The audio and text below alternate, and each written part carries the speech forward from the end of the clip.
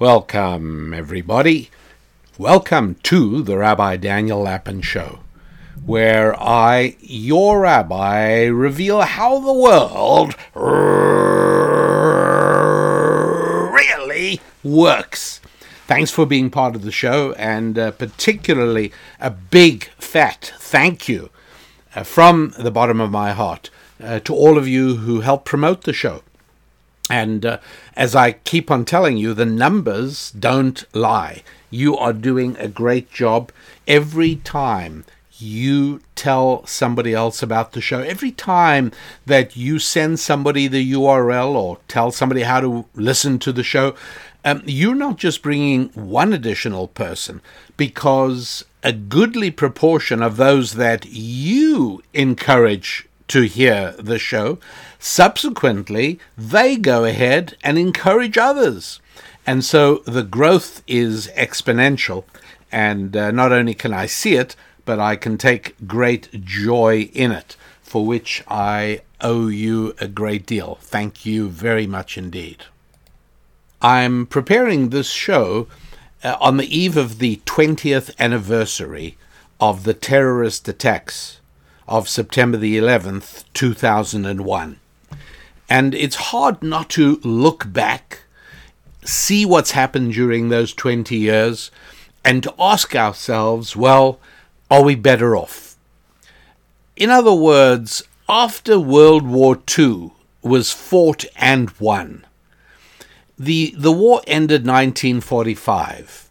By 1965, was there any question that the world was better off than it was at the time the war ended, or the war began in 1939 for the British, and 1941, December the 7th, 41 for Americans, and you could say, fine, 1961. Was the world a better place 20 years after the start of the war, or 20 years after the end? Yeah, it was. It really was better. Japan was no longer rattling swords and threatening the stability of the Pacific. Japan was America's biggest trading partner. And Germany was no longer a growing martial power threatening Europe and the stability of the world. No! Germany, 20 years after the war, rebuilt, building Volkswagens and BMWs and Mercedes for the whole world, as well as really owning the market for machine tools. Russia, one could say that Russia, the situation of Russia 20 years after the war, well, Russia certainly gained enormous power during World War II. They also lost. They lost more people than any other belligerent of the war. But all in all, I think not hard to say that the world was a better place 20 years after World War II. After the terrorist attacks in September 2001, 20 years later, it's 2021. Is the world a better place? And it's hard to say that. Is America better off? That is easy to say. No, absolutely not. Virtually every aspect of life in America has deteriorated since 2001. Not all of it just due to the so-called war on terror. Some of it obviously due to the government's reaction to the coronavirus. But no, it's not. Now, again, I just want to stress that although there is no shortage of bad news coming out of the United States of America, that doesn't mean that America is rapidly becoming a place where it is hard to live a good life or to build a good life. That's not true, because the choice one has is not America 2021 versus, shall we say, Sweden 1970. No, America 2021 is measured against other countries in 2021. And although America is on the decline dramatically and probably irrevocably, it's still a better place in which to build a life than many other countries. Now, there are other countries in which it's good to build a life as well. I will mention, just because I know a friend from South Carolina who recently decided to go and live in Israel with his family. So, all right, okay. And you may say, well, is he Jewish? And the answer is no, because Israel is a far, far more successful and viable country in which to build a life today than it was 20 years ago. But America is a lot less viable. It's still okay. It's still pretty good. It's still better than many other countries. But there are alternatives, obviously. The point is that just because America is on the decline doesn't mean that the world is falling apart. And I've done a show in the past, some months back, it's an important show, if I may say, about, the world coming to an end. And I explain how frequently the world comes to an end. If you listen to the pundits and the talking heads, the world's coming to an end, things are never going to be the same again. And that's not exactly how it really does work. But after 9/11, there was very much a thought that cities were doomed because 9/11 showed how vulnerable cities were to terrorist attack. And people said, thoughtful people at the time said, it's all over with cities. Nobody's going to live in cities, and nobody's going to build tall buildings in cities anymore after the horrors of that Tuesday morning, the 11th of September in 2001. But, that's not what happened. Cities are still growing, and not only are they growing outwards, but they're growing upwards. Tall, very tall buildings are still being built all around the world. Cities have a lot of resilience in them. There is a great deal of accumulated energy in a city because of the proximity of the people and of the number of the people. And so it is true that if you take a look at cities today, and particularly with what happened over the last 18 months with the coronavirus, people say, we got to leave the city. Overly expensive housing, conflict over gentrification, low levels of upward mobility, in other words, long-lasting, lower income, outrage over brutal policing, long prison sentences for drug crimes, etc., etc., etc. There are enough reasons for people to say, cities are over. We're entering a new period of humanity where people are not going to live in the cities. All of that is unadulterated bilge water. Cities are not going anywhere. New York City is going to come back. It's not going to come back exactly the same. It's going to take a certain amount of time, but there will be people in New York City, and it will continue to grow because cities are where human beings can achieve the most.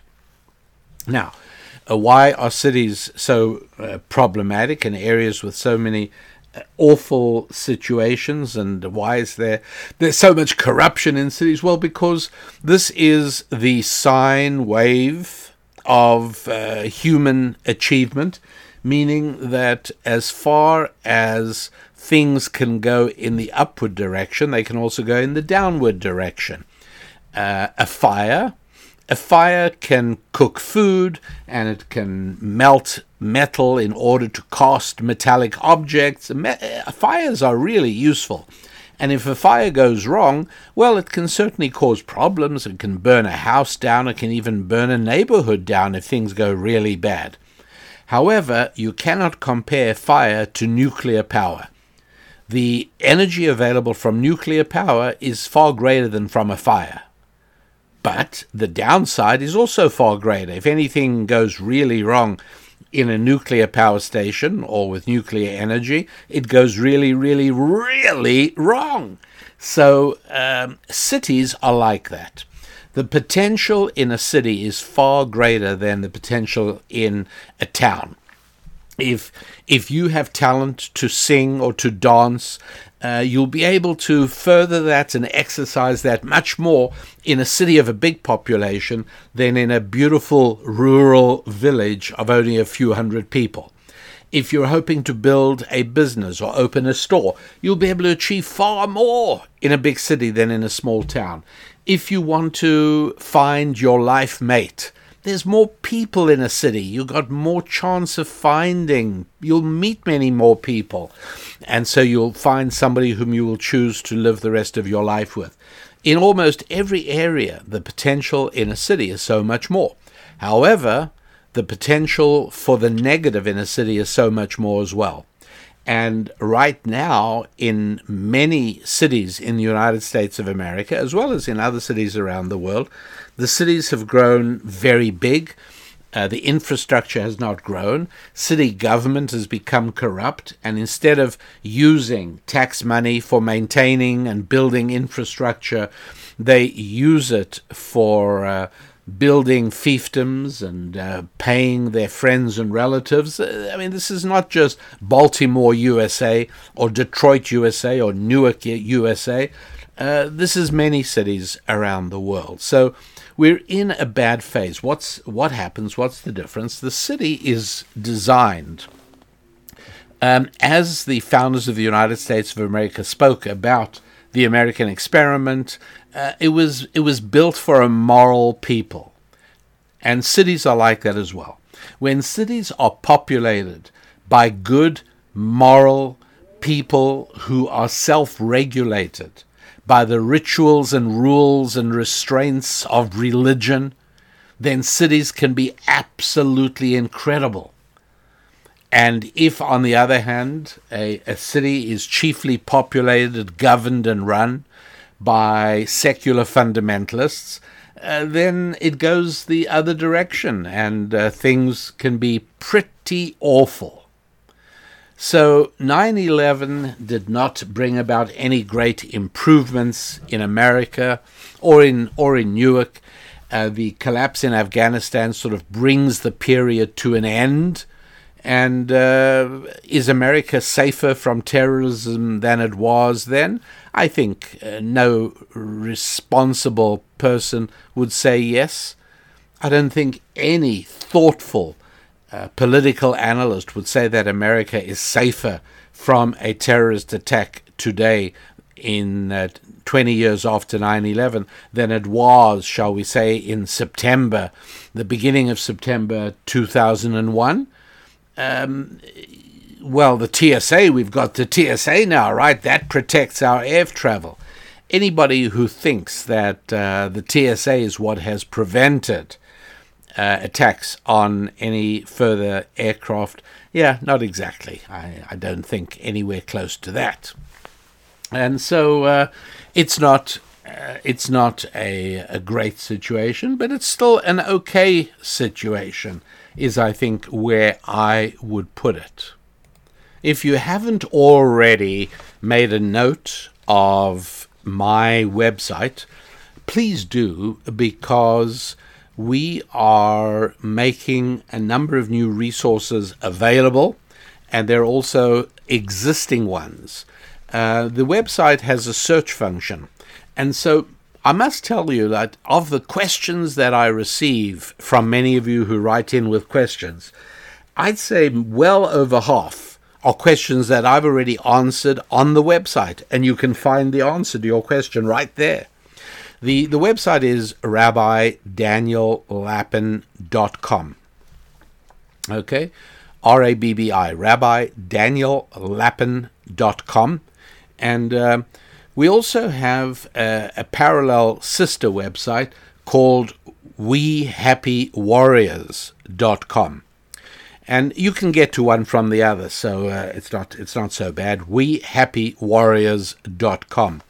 And one of the things that I encourage you to listen to is an half an hour of Bible teaching that I do called Scrolling Through Scripture. It's quite free. You go ahead and please enjoy it. And the reason that it's valuable is because what I do in scrolling through Scripture is provide insight through the lens of ancient Jewish wisdom into Scripture in a way that has always served as a strategic manual and as a practical guidebook to my brethren. And it serves in a very effective way as a guide to making certain that the decisions one makes in life are the best ones you're not going to look back on with regret. And that's a very serious thing. You know, if you're 22 years old and you're a listener, or you may be younger or a little bit older, and I say to you, you don't want to look back at something with regret, it probably sounds weird to you because it's all way into the future. But I get a lot of letters, and I mean really a lot of letters, from people saying, I wish that I knew when I was 18 or 19 the things I have learned from you in the last 3 years. You know, I wish I knew these things back then. And people write about the regrets that they've had, and I understand it. A regret is one of the most painful of human sensations. And regret is minimized by not making wrong decisions and making right decisions, doing what you should do when you should do it. That's what it boils down to.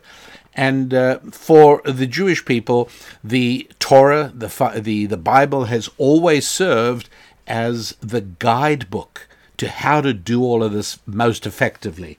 So to get a sense of the first little bit of Genesis, as a matter of fact, the first verse itself is worthy of considerable analysis, and that's what I do in the free video teaching called Scrolling Through Scripture. So there may be a link to it in the description of the show below. Also, you will look for it on the website, Scrolling Through Scripture. You find the free half-hour show, and just gain access to how the words, particularly in the Lord's language, leap off the page and become a set of discrete and effective strategies for how to operate your life. It's an important thing. So the website is rabbidaniellapin.com, and that's also a place you can write in and communicate with me. So don't hesitate. Make sure you've got that website bookmarked or easily accessible for when you need it. And meanwhile, after the show, go along, and if you haven't yet, make sure you watch me teaching on video for half an hour on the first verse of Genesis. Really? How much is there to talk about on just 7 words? In English, a few more, right? In the beginning, God created heaven and earth. But I think you'll be astounded because not only do I spend that half hour on the first 7 words in Genesis, I don't actually even finish it all. I go as far as I can. So that's serious stuff, rabbidaniellapin.com. Now, wherever you are, the news that America is in serious decline is probably not good news, because for many years already, possibly the majority of your productive life to date, the world has been a sort of America-facing world. You know, it was American entertainment and American food and American culture, and it was exported everywhere, American technology, and sort of major changes are disruptive. It's one of the reasons that one of the things that happens and has been happening in the United States, which is terrible, is that as the administration of the country flipped between Democratic and Republican, you know, it was Bill Clinton, it was George W. Bush, and then it was Barack Obama, and then it was Donald Trump, and then it was back to Joe Biden. Each of these big flip-flops, it's not like it used to be in the 1940s and 1950s, where the differences were a lot less substantial. But today, these are major differences. And so what happens is that every time there's a new administration with an entirely different philosophy, the tax code changes, just to list one thing. And the tax code keeping on changing regularly makes it very hard for business to plan and for business people to thrive. It's not a good thing. So major changes and major disruptions are not helpful. And so I don't think we can expect that the world will switch from an America-centric world to a China-centric world without some turbulence. And that isn't good. But no matter what's going on, the one thing that you should remember is that regardless of what's happening, you will be better off if your 5 Fs are in good shape. And the better shape you can put them in, the easier you will be able to handle anything that comes down the road. If it's good that comes down the road, that's even better. But if it's bad that comes down the road, if your physical fitness you've taken care of, you're strong, that's important. And if your finances are in good shape, and you've got a lot of friends, and they're good friends, and your family is secure, meaning that there is a family culture and you have a large family. And this is why I say, by the way, that if you're a man and you have the choice of marrying 2 women, and they're both wonderful women, both are exactly the same, they're both equally beautiful and equally everything, but one of them is raised as a single child, and one is from a family of 7 or 8 or 9 children, to take it up there. You are much better off marrying a girl. If you're a guy, much better off marrying a girl who has a lot of siblings than a girl who's an only child. This is a reality, because you have a bigger family network instantly, overnight. And I know, look, this is unfair to all the single kids listening, and I get that, and I'm sorry, I do understand it, and I share the anguish. You have plenty anguish.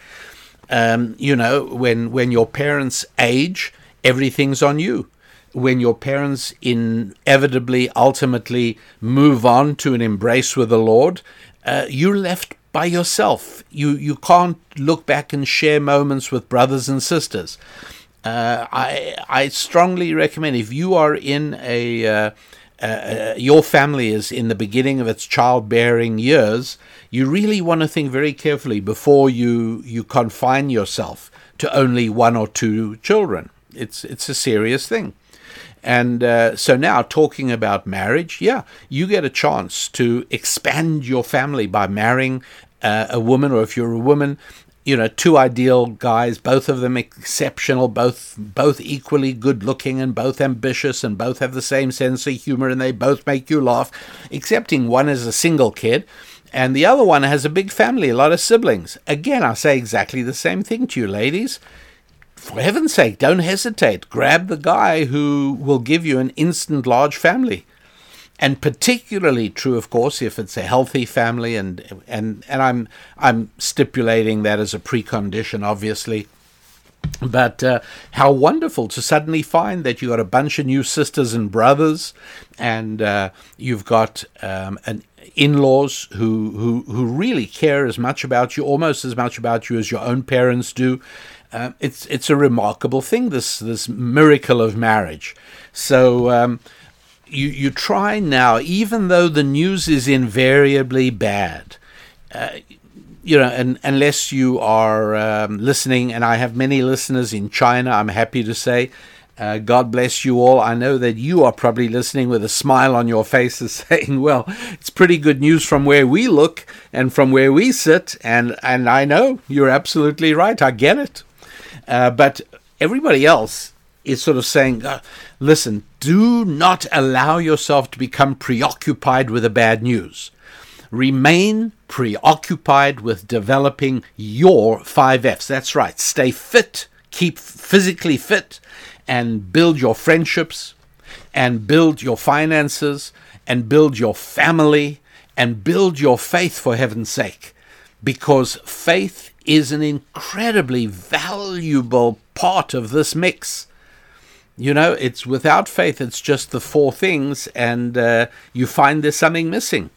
You find that your ability to progress effectively and to drive yourself forward in the area of physical fitness and friendships and finances and family is diminished if you don't also have the ability to draw on your reservoir of faith. So there you've got these 5 things. You focus on them. And so much so that even the very first Hebrew, his name was Abraham, God said to him in chapter 12 of Genesis, get moving, go somewhere, move. You know, Abraham says, where? God says, never mind, where isn't the important thing. You know, start moving now. You got to get going. And Abraham, goes ahead and packs his suitcase and gets on his skateboard, and he gets his family together, and they start going. And he says, people say to him, where are you going? Where are you going? And he says, yeah, God will tell me when the time is right. And off he goes. What's going on here? Like, why is this little section of Genesis told to us?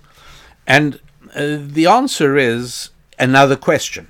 The other question is, why did God pick Abraham? Now, a few chapters earlier, God picked Noah and asked him to build an ark. And if I'd say to you, why did God pick Noah? It would take you only a minute or two of paging through the text. Go back to chapter 6, go back to chapter 5 of Genesis, and you'll see it tells us that Noah was an exceptionally good person in a time and place where people were not really that good. He stood out as a noble human being. So that's why God spoke to him. And why did God speak to Abraham? Well, it's not clear there. Actually, we don't know anything about his background that would have made God want to speak to him. And I'm going to tell you the answer from ancient Jewish wisdom. It's an answer that I will soon get to in scrolling through Scripture, but I'll give you a little preview. Why did God speak to Abraham? He didn't. He spoke to everybody. How do you like that? He spoke to everybody just as he speaks to everybody today. Start moving. Get out of your comfort zone.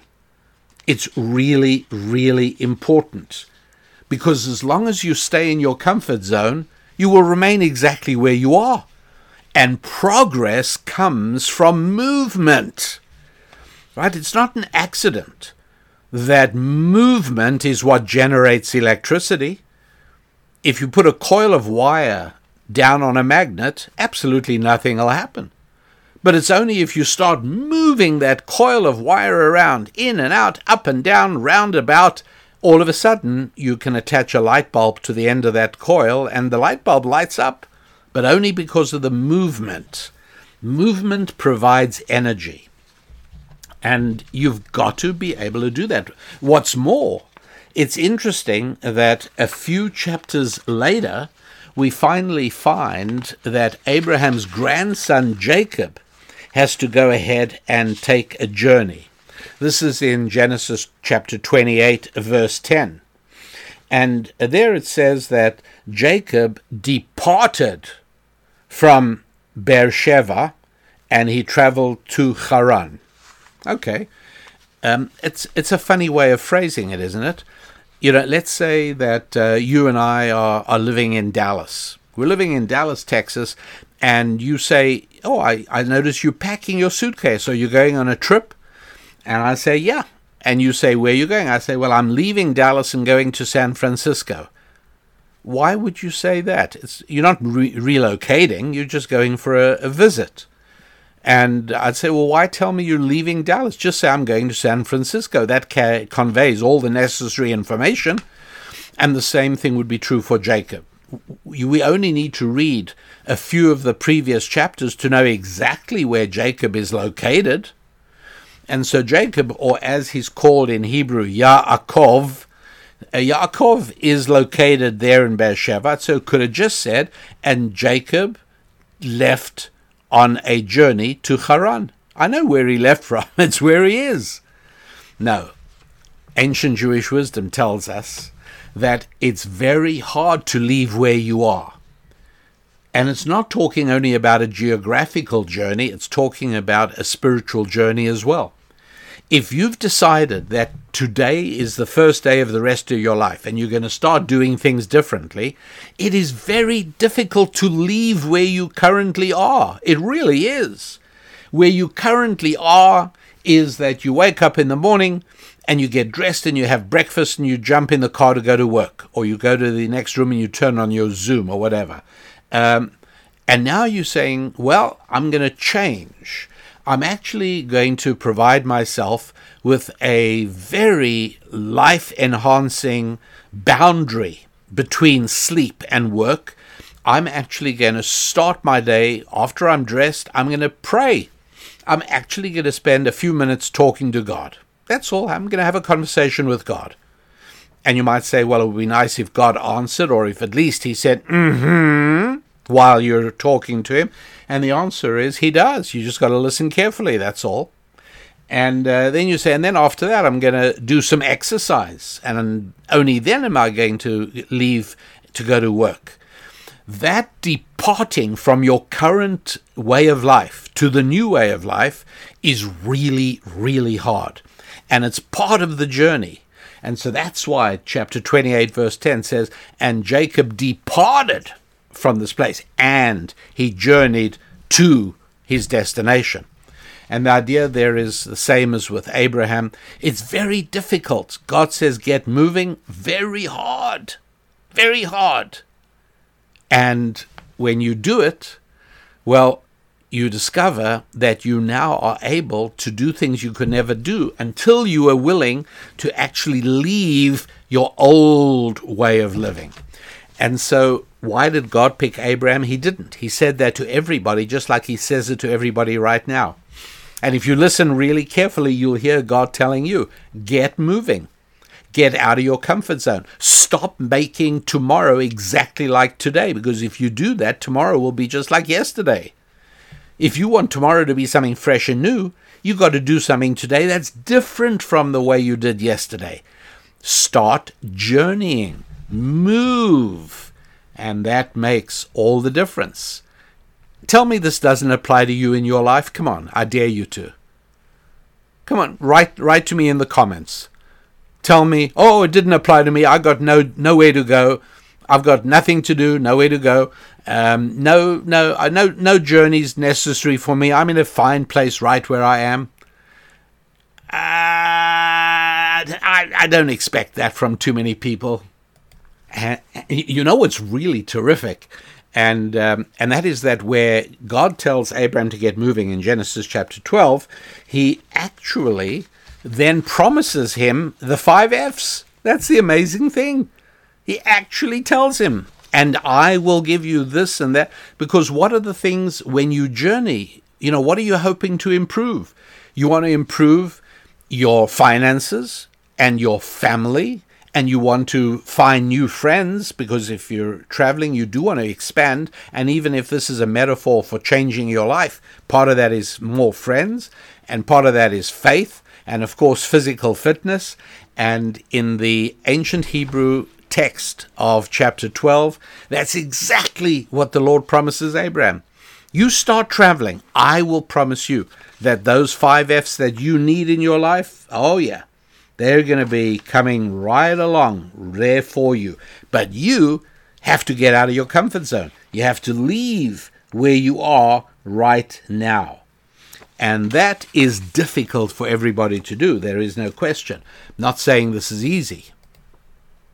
Now, you know what's really interesting is that Jacob sets off on this journey, and what's he going for? Well, one of the things he's going for is marriage. That's right. And very early on, he meets Rachel, who becomes his wife, one of his wives eventually. And this is an important thing, right? And so among the 5 F's, one of the F's stands for family. And the beginning of family is marriage. Right? You build a family by marrying somebody. If you're a woman, you marry a man. If you're a man, you marry a woman. Do I have to actually stress that? Yeah, I probably do. And you marry another person of the opposite sex with whom you share a common vision of the family you'd like to build. Do you know that I have spoken to single people who get engaged, and I say to them, so tell me about the conversations you had with your fiancé about the kind of family you want to raise, and they've never actually discussed family. Can you believe such a thing? They've sort of had vague discussions about, oh, do you want children? Yeah, I'd like 2 children. Or, now I want 4 children, whatever. But what about how this family will be structured? What will be the family culture? Surely that's the most exciting part of dating, or courting, I should say. Surely the best part of it is to visualize together, to basically design your family. That's what it's all about. And then when you've got that worked out and you've agreed on that, well, then you can go ahead and get engaged. But that's what you're supposed to be doing, not discussing movies or TV shows. I mean, really. So, yeah, you know, you got to get married. So for single people listening, yeah, of course you need to get married. And it's not easy for anybody. It is a journey, right? Get moving, get out of your comfort zone. It's very comfortable where you are. You might have a sort of vague sense of something missing in your life and an occasional feeling of loneliness, particularly if a lot of your friends are getting married. But, you know, and I say to guys all the time, you got to get married. They say, why? Why do you say that? And I said, because I'm a perfectly selfish person. I want you to get married because if you're married, my society is better than it is if you're single. Because single men are social dynamite. Single men constitute the most destructive forces in society.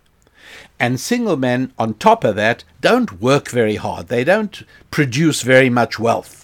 And you'll remember that the only way to produce wealth is by satisfying the needs and the desires of God's other children, including me. So yes, I want you, Mr. Single Man, to form a wonderful marriage absolutely ASAP, as soon as possible. Because when you do that, you're going to start working harder, and that's good for me, and you're going to be off the streets at night causing trouble for other people. That's also good for me. So yeah, please get married soon rather than late. Go ahead. And sometimes, you know, guys will say to me, well, yeah, I'm hoping to, you know, I just haven't found the right woman. And for anybody who says that or even believes that, let me tell you something.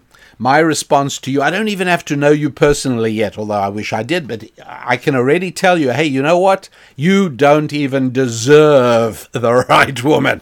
In fact, if the right woman asked my advice about you, I'd say run for your life, stay away from him. He thinks marriage is about finding the right woman, so you really, really do not want to hitch your wagon to him at the present time. No, that's you're not looking for the right woman. That's not the right thing. The reason you're not married is not because you haven't found the right woman. It's because you are not yet the right man. I mean, that's pretty straightforward, really. Work on that rather, and then we might actually get somewhere. And so, in Genesis chapter 28, Jacob, we discover, actually devotes himself to becoming the right man. And sure enough, takes him 7 years before he marries Rachel and Leah. And he's focused on family, one of his 5 F's. At the same time, he's also focusing on finances. He's building that up. And at the same time, physical fitness. Yeah, that's right. He rolls the stone off the well all by himself. it used to take all the other shepherds working together to roll this giant stone off the mouth of the well. Jacob can do it himself. Yeah, that's right, because one of the 5 F's is physical fitness. That's right. And so he's got his faith, he's building his finances, he's building his family, and then we will see friendships come as well. But first of all, God says to him, everything's going to be great, and Jacob says to God, how can you tell me that? I've got a brother called Esau, who's one of the most powerful men in the country. He hates the very ground I walk on. And not only that, but he is interested in trying to kill me. And what's more, he's got a son called Eliphaz, who has a son called Amalek, and he has formed a grandfather-grandson relationship with Amalek. And he's told Amalek that no matter what happens into the future, you and your descendants must always be devoted and dedicated above all else to the destruction of Israel. And there are a number of recognition characteristics that Amalek has. One of them, I discussed the others at great length in scrolling through Scripture, but one of them, for interest's sake right now, is that Amalek is willing to die for the mission that his grandfather Esau placed upon his shoulders. And that's it, literally willing to die. So how do we see this? Well, one thing is that we see that the nature of Amalek is not biological. It's not racial, right? Nothing in the 5 books of Moses is racial. It's all spiritual. And so in the same way that Judaism isn't a race, but it's a spiritual affiliation that anybody can join, so it is that Amalek is a spiritual affiliation, and they remain dedicated not only to the destruction of Israel, but they're willing to die in the attempt. And so, not surprisingly, Germany, the Nazi Germany, acquires from other nations in the past, I don't have time to go into it now, but in other nations in the past, 1930s, Adolf Hitler and the Nazi Party acquire the spiritual qualities of Amalek, and they wrap themselves entirely in the spiritual cloak of Amalekian thinking. And so, sure enough, one of the prime objectives of Nazi Germany in World War II was destruction of the Jews. Like, that's of paramount importance. And so, you look at May 1940, and the British Third Army is being encircled in Europe by the victorious Wehrmacht, which, using their Panzer technologies, they are racing through Europe, and the British Third Army is in a very bad situation. They end up trapped in the Belgian port city called Dunkirk. There are a few movies about this, by the way, which are not very accurate, but you do get the basic idea. And then, through an amazing, phenomenal thing, the people of England are galvanized by Winston Churchill to bring their boats, and England is a boating nation, bring their boats and cross the 20 miles of the Channel and pick up as many soldiers as they could off the beaches of Dunkirk. And so it was, from rowboats to yachts, little boats to big boats.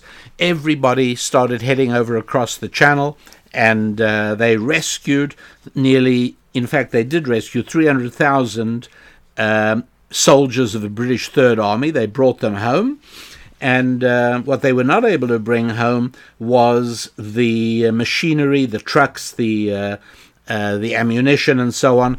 They had to leave some of that behind. They destroyed a good deal of it, unlike somebody else I know. And what they left behind, by the way, the entire Third Army, was a small fraction of what somebody else I know has just abandoned in Afghanistan to the Taliban. So then Winston Churchill gave this great speech to the English people right after the rescue in May 1940. And he said, "We thank God for the delivery of Dunkirk. But at the same time, I have to tell you that wars are not won by retreats. And make no mistake about it, that was a retreat." But it was a strategic retreat. And the Third Army is outnumbered by the Nazi forces. They're going to be annihilated. So you retreat. But not if you're Amalek. If you're Amalek, you die trying. You do not give up, because they are driven by the fundamental drive of getting rid of Jews. So the world should no longer be a world of a biblical worldview, but it should become a barbaric world. And so that's what happens. And we find this Amalek cropping up again and again. At the moment, there's no question that if you look at the recognition characteristics of Amalek, they are. It's found today in the world of Islam, where the Arab nations could achieve peace and prosperity, and they would win so much goodwill from the world, translated into money from the United Nations. All they have to do is say, 3 words: Israel may exist. We acknowledge Israel's right to exist. That's all, 5 words, and everything would open up. And they don't. They won't do it, because they've got Amalekian characteristics. That's why they've specialized and taught the world the drama of suicide bombing, because only Amalek is willing to die constantly, again and again, in order to achieve or to make progress in his mission of wiping out Israel. There's another characteristic of Amalek. I don't want to go into it in great detail now, but let's say that the dream of 70 young ladies awaiting dead warriors in Allah's paradise is an essential recognition characteristic of Amalek. And so it's just interesting that that the Nazis really possessed the characteristic of Amalek at the time. And when they failed to conquer Stalingrad, and it's getting colder and colder, it's the fall of 1941, the winter is approaching, they've been so victorious up till now. Things have gone so well for the the Nazis that what does a sane person do when Stalingrad turns out to be a far more formidable challenge than they anticipated, and winter is arriving? Hello, has anybody heard of Napoleon? In 1812, Napoleon took his French army to beat Russia, and the Russian winter defeated Napoleon. So now Russian winter is coming. You'd think the Nazis under Adolf Hitler would say, you know what, let's pull back for the winter, we'll come back in the spring and we'll take care of the Russians then.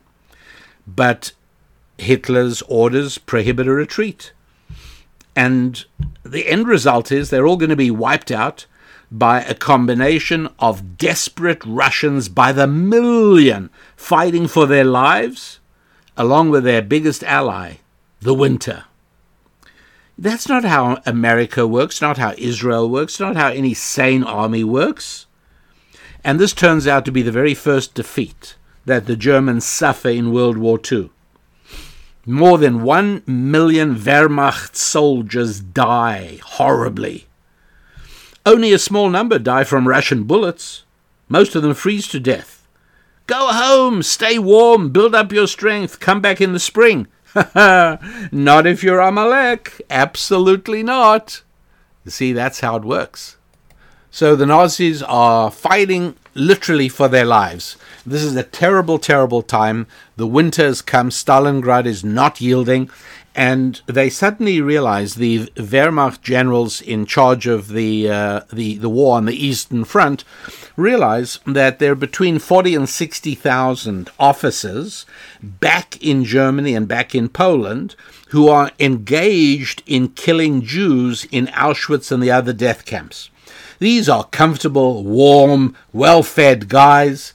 And so they send a desperate message from Stalingrad, from the siege of Stalingrad, and they call back to the German chiefs of staff, and the chiefs of staff go to Adolf Hitler, and they say, listen, 50 to 60,000 well-ready, warm, strong SS officers. These guys can make all the difference. We can actually take Stalingrad. That would turn the tide.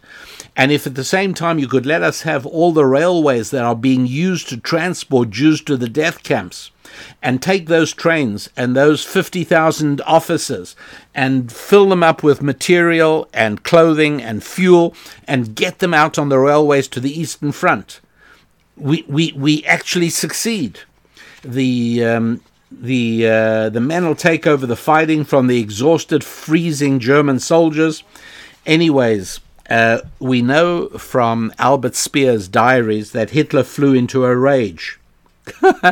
He yelled and screamed and raged that his soldiers don't understand what this war is all about.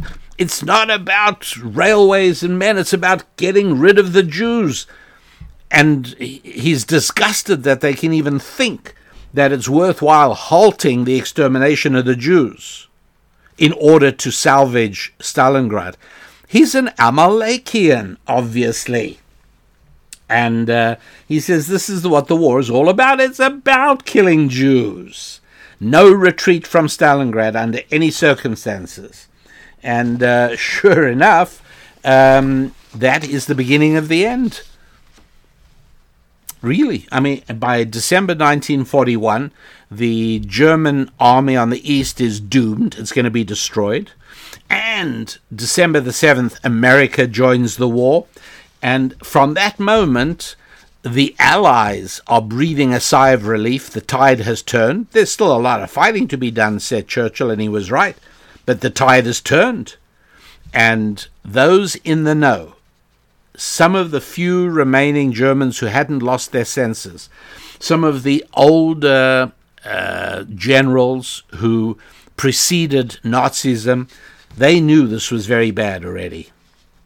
And many of them were already trying to find ways maybe to assassinate Hitler. Something has to be done because this is now going to destroy Germany. Well, that's what Amalek does. In the attempt to vanquish the Hebrews, they will be willing to die. And that's exactly what happens.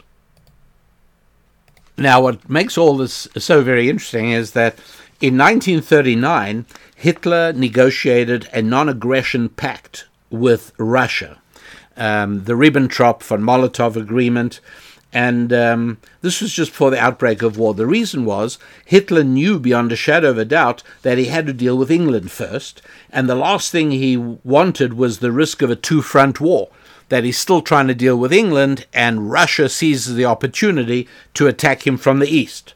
So he makes a deal with the Russians, he placates them, and makes a deal that after the war, Russia will be able to expand its territory into Poland and some of the Baltic states. And these guys, the two foreign secretaries of Germany and Russia, meet, and they hammered out the Molotov and Ribbentrop Pact, and it's all arranged in the summer of 1939. And that agreement was that for at least 10 years, Russia and Germany will never fight with one another. So Stalin loves this idea because his army just wasn't ready for any fun and games anyhow. So he accepted it. And what happened with Germany, Germany now doesn't have to worry about Russia starting up with them on the east while they're dealing with France and England in the west. So May 1940 was the biggest military disaster that England had had in this fresh war, and they're about to lose the entire Third Army and all the material. The men get rescued, but everything has to start being rebuilt from scratch. England is basically on its knees. America doesn't come into the war until the end of 41. So what is the next thing for Hitler to do, obviously? All right? Remember, I'm talking now before attacking Russia. He's got a peace treaty with Russia. He doesn't have to worry about them. So forget about the East. Deal with the West, which means you've already demolished France, which did have a big army, but it's now finished. And now finish off England. You knew all along you're going to have to invade England. You've been preparing for it. So that's what you got to happen. That's what's got to happen. Everybody saw that. And in fact, huge numbers of ships and barges were being prepared on the ports, the European ports of the English Channel, that would ferry the German army over to the beaches of England. And that was when Winston Churchill gave his famous speech. And he said, look, they are going to invade. They have to, because they cannot win the war until they subjugate us. And so an invasion is inevitable. They're going to come, and that's when Churchill said, we will fight them on the beaches, we will fight them on the roads, we will never surrender, because they were expecting Hitler to do the obvious, sane, logical thing. And Hitler instead does something really weird. He leaves England, giving it a chance to catch its breath and replenish and re-strengthen, and to start getting material from Roosevelt in America. And Hitler turns around and attacks Russia in June 1941 instead of invading England that same summer. It's madness. And it's fascinating. And I think to myself sometimes, what would have happened to the Jews of the world if Hitler would have attacked England? He would have invaded England. Great. And then he could have dealt with Russia at his leisure. And at that point, it's probably unlikely that a single Jew would have survived from Europe. And not only that, but America wouldn't have come into the war if England had been invaded by Germany, and England's king and cabinet would have had to move to America. England, at that point, I don't know that America would have been involved. So it really would have been a very, very different world. And so one of the questions is, why? Why does Germany attack Russia? And again, the answer, it's weird. It's truly unbelievable. But that is, there were very few Jews in England. Russia was full of Jews, had a huge population of Jews. And in fact, the majority of the Jews that were murdered by the Nazis in World War II were living under Russian rule. And so that is why Hitler turned to Russia instead of to England, because he could more rapidly home in on his ultimate goal, even though it ended up losing him the war and, of course, his life. He ended up committing suicide rather than fall into the hands of the Russians, whom he had betrayed. And I'll tell you that when the Russians did, now we're talking, 1944, 45, as the Russians were pushing into Germany, the brutality and the cruelty and the unthinkable, hideous monstrosities that they inflicted on the civilian German population, it's frightful. You literally, I feel sorry for particularly what the women of East Germany endured as Russia invaded. And that was because of the fury that Russia felt at the betrayal that Germany violated the peace agreement that had been negotiated in 1939 and betrayed them by attacking them in summer 1941. It's really, really crazy stuff. But it shows that the biblical blueprint really does give you a pretty good picture of how history plays out.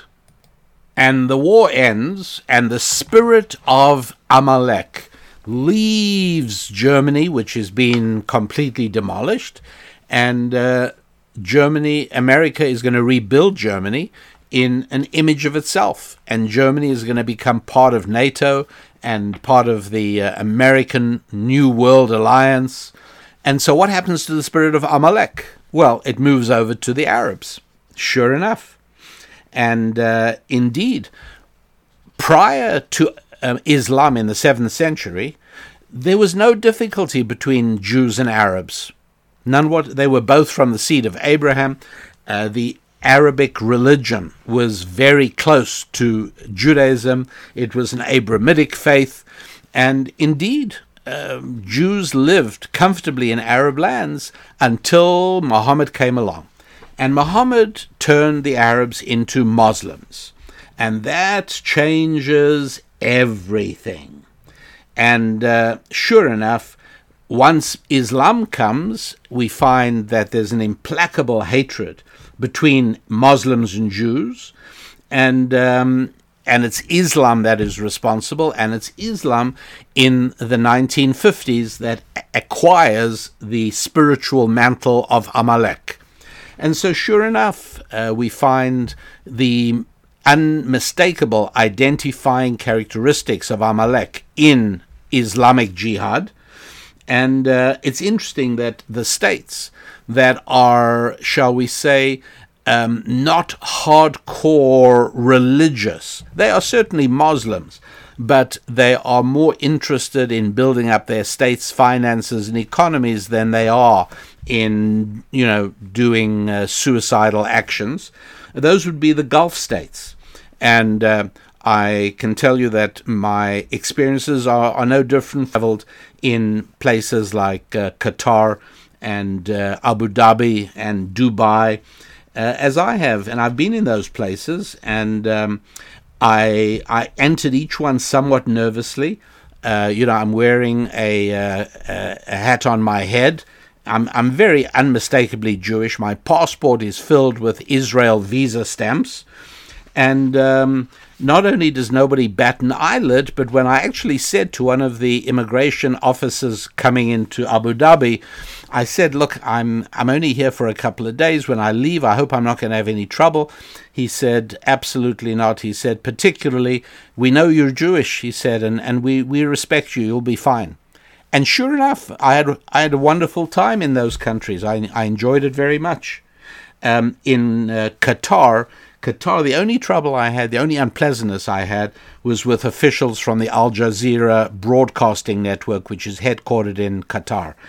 And but other than that, with people, it was great, no problem at all. But where Islam is at its most fervent, there's darkness and barbarism and hatred because of the Amalek characteristic. But wherever Islam takes second place to finance and to business, it's much quieter. And that is why the remarkable Abraham Accords between some of the Gulf states and Israel have taken place. It's extraordinary. But where Amalek is weakest, that's where these countries thrive and do well. And the key message that we see that comes out of this, breakthrough, start traveling, leave your comfort zone, start growing, commit yourself to a new destination. Start off by leaving where you're most comfortable, moving on. And that way you're able to focus on building up your 5 F's. And one of them is family, which means that starts off with marriage. And then eventually, after marriage, you start building the family by bringing new children into the world. They are your children. They become your sons and daughters. And you need to know, when is the time to start introducing them to your value system? When do you start building the culture of the family? When your child turns 13? No, that's much too late. Okay, fine. When your child turns 5? No, much too late. So when are you supposed to do it? When are you supposed to start educating your child, making sure that your child is not just your biological offspring, but your spiritual child as well, who carries your values? Now, to start teaching a child the words "thou shalt not," when the child is 5 years old, is way too late. So when does the education of your child begin? When the child's born? It's actually 9 months too late. You're already behind the ball. So when is it? Well, when the two of you are conceiving the child. That's when it begins. What are you talking about? There's not even a child yet. How can it begin then? Well, if you're a good teacher, you know that days and days before the children come back to school for the start of the new year, you are there preparing the schoolroom. You're putting up posters on the wall, and you're preparing the classroom, and you're preparing your lessons. Long before the child shows up, the teacher is already preparing the classroom. Similarly here, 9 months before the child shows up, you and your spouse are already preparing the classroom, namely the relationship between the two of you. And that's why Deuteronomy chapter 24, verse 5 speaks about marriage. And it doesn't say husband and wife should share joy together. It says very explicitly, and by the way, I have seen some wrong translations about this, but in the Lord's language, in the Hebrew of 24:5 in Deuteronomy, it's really very clear. It says, and the husband should bring ecstasy and joy to his wife. And this is the key, that unlike animals, as far as we know, when a man and a woman, a husband and a wife, prepare to bring a new life into the world, which may or may not happen, but what they're focused on is not their own satisfaction. Each one is focused on the other.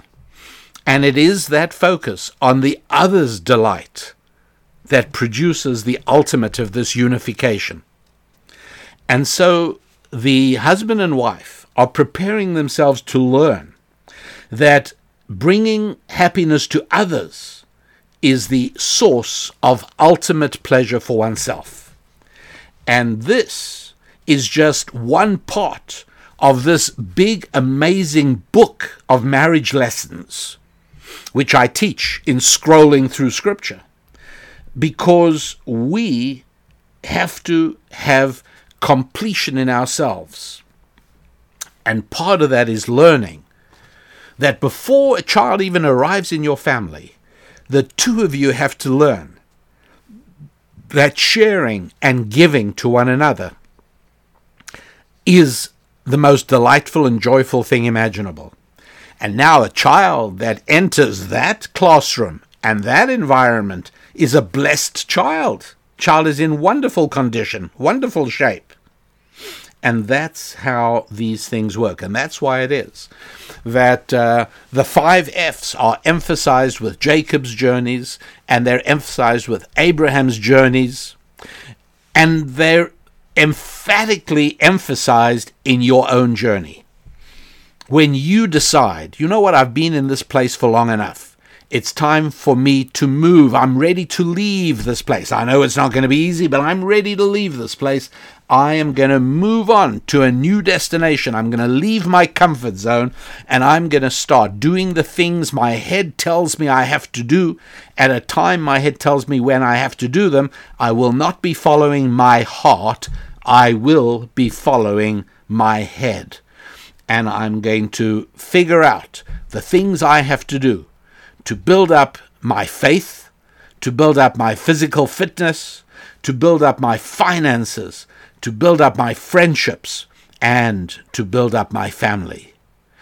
And in so doing, no matter how stormy are the storms and hurricanes that swirl around the foundations of your life, as long as your 5 F's are in good shape, you have the very best chance of sailing through it sublimely. So the website again, RabbiDanielLapin.com, RabbiDanielLapin.com. Be in touch. By the way, there is also a free book you can download there called The Holistic You. Go for it, because it elaborates in more detail how each of these 5 F's are absolutely essential for the totality that we call shalom. Shalom we know is the word for peace, but peace is the secondary meaning. The real meaning is completion, because true peace and harmony and tranquility can only come from a state of total completion, totality. So those are some of the concepts you will find at the website. You will listen to the delightful 30-minute program on Scrolling Through Scripture. Enjoy that. And please do, let's expand our community by letting other people know about the Rabbi Daniel Lapin Show. And I know you're doing that. Thanks very much indeed. Just want to encourage you again. It really does work. It is paying off. And we will be together with the Lord's help next week. I'm Rabbi Daniel Lappin, wishing you a week of great progress with your faith and your family, with your fitness, with your friends and your finances. God bless.